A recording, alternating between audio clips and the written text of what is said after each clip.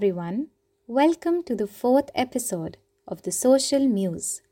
I am Preksha Mathur. And I am Akshara. We're in the third wave of the pandemic, and it's really important to talk about mental health. So today, we'll be doing exactly that. 31st December 2019. That was the very first case of coronavirus in the world. That was when the world turned upside down. A lot of things have happened since then. A lot of things have changed since then. The one thing that remained constant throughout the pandemic was online classes. The uncertainty about the reopening of educational institutes is still widespread. The students live in a constant state of uncertainty. Millions of students are missing out on practical learning and social life. Students are worried that their personality growth is stagnating. Children's mental health is deteriorating, medical students are being overwhelmed with work, school students are in constant stress due to uncertainty in exam dates, and college students are worried that their lack of proper practical knowledge may actually risk their career opportunities. This pandemic, we all felt blue. Just how a candle can both defy and define darkness, the color blue represents mixed feelings of hope and despair. The same blue that is associated with sadness and aloofness is also associated with calmness and tranquility. Thus, we have chosen the color blue as the theme for this podcast. To address the concerns of the students, we welcome our special guest, Mr.Muralidharan S. from the Counseling Department of VIT Vellore. With every new wave of the virus, I tend to get more and more anxious that it may affect my loved ones. How do we overcome this anxiety? This anxiety or fear associated with the possibility of the virus affecting us or our loved ones is present in almost all of us. Some of us know that if we get affected, we can probably pull through, but it's our loved ones who might be more susceptible to the virus, who we are afraid for. We are approaching it realistically and understanding that there's a line between a healthy concern and preoccupation with anxiety inducing thoughts is important. We need to draw a line there. Sure, there is a chance that they might be exposed to the virus, and even God forbid, they might even be infected. But what is within our power is taking care of them, ensuring that they are in a safe environment. Being more responsible individuals is all we can do. Convert the thought into action, responsible action. That's a way of taking your mind off of unhelpful thoughts, rumination, or excessive brooding and putting in the required action or effort. From the onset of the pandemic, I've been feeling very overconfident of my abilities even when I'm wrong sometimes. How can I reduce this overconfidence, sir? This is a pretty interesting question. There's actually a phenomenon known as the Dunning-Kruger effect, and it's a kind of a cognitive bias. Usually when we start learning something new, during the initial stage when we gain new knowledge, we tend to overestimate our ability and our confidence shoots way up.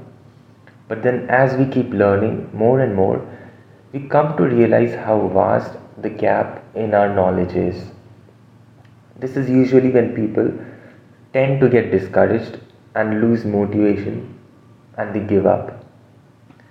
It is only when you keep pushing and keep learning will you regain that confidence, and it will also be substantiated by your knowledge.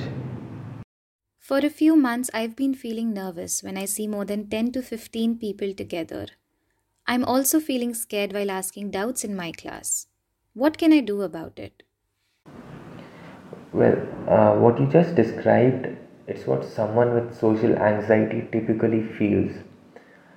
I would like to refrain from using terms such as social anxiety disorder because I feel that we are very quick to label ourselves and others around us with various disorders. You may be experiencing symptoms of a specific disorder without having the said disorder, because the diagnosis of a disorder requires a lot of factors with the severity of the symptom, the duration, the effect it has on an individual's functioning, and many more. But nevertheless, for someone who experiences such symptoms, the best way is to experience them but mildly. There's something called graded exposure which we use in our therapy, where we expose our client to a feared stimulus, in this case, social situation, but gradually. Like you start with something that elicits minimal fear and then you gradually progress upwards. But of course, if symptoms are too severe, it's best to consult a therapist and have a proper treatment plan. I find it difficult to stay focused in online classes. I keep getting distracted no matter how hard I try.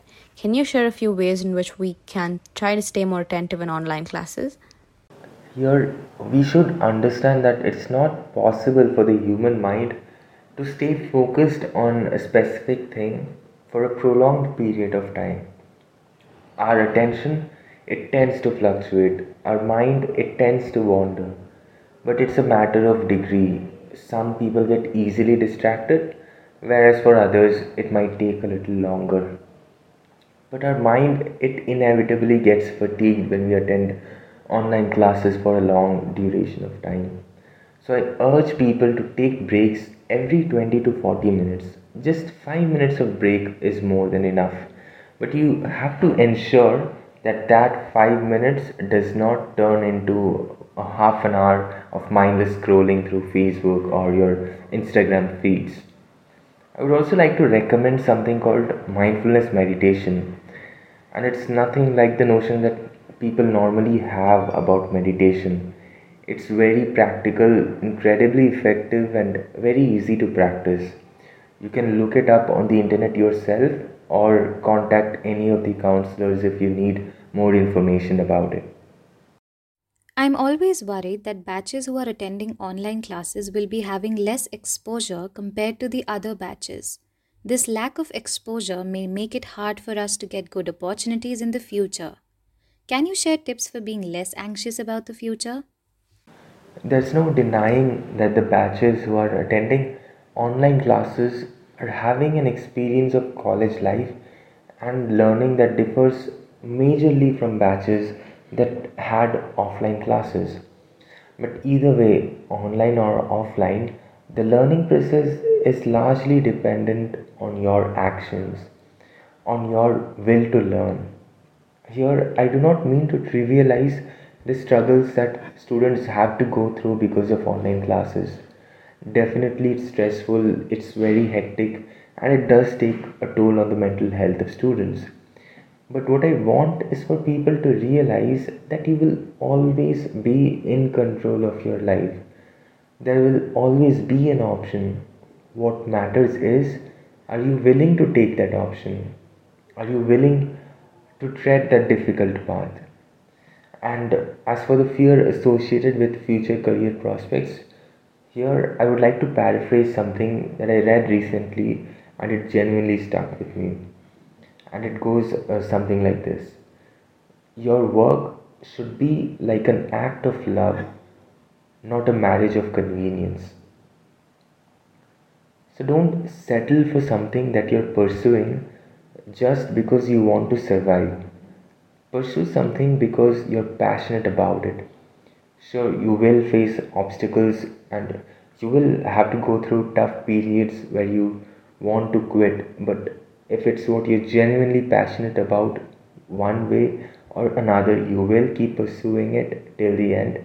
And one thing I can promise you, that if you're relentless in your efforts and honest in your actions, things will work out for you. You have provided us with some wonderful insights, sir, from dealing with social anxiety to not lose motivation while learning new things, and for the tip of staying focused by taking breaks, and for the advice of staying true to our passion. We will make sure we utilize your advice for our personal growth and to stay strong mentally. In these difficult times during the pandemic, it is necessary that we do not lose hope and stay motivated. Thank you for the enlightening information on mental health in the third wave. Special thanks to the counseling department. We appreciate having a lot of things clarified and being guided. Your advice for staying focused in online classes is especially useful. We will try to inculcate these habits in our day-to-day life. Thank you to all the people for tuning in.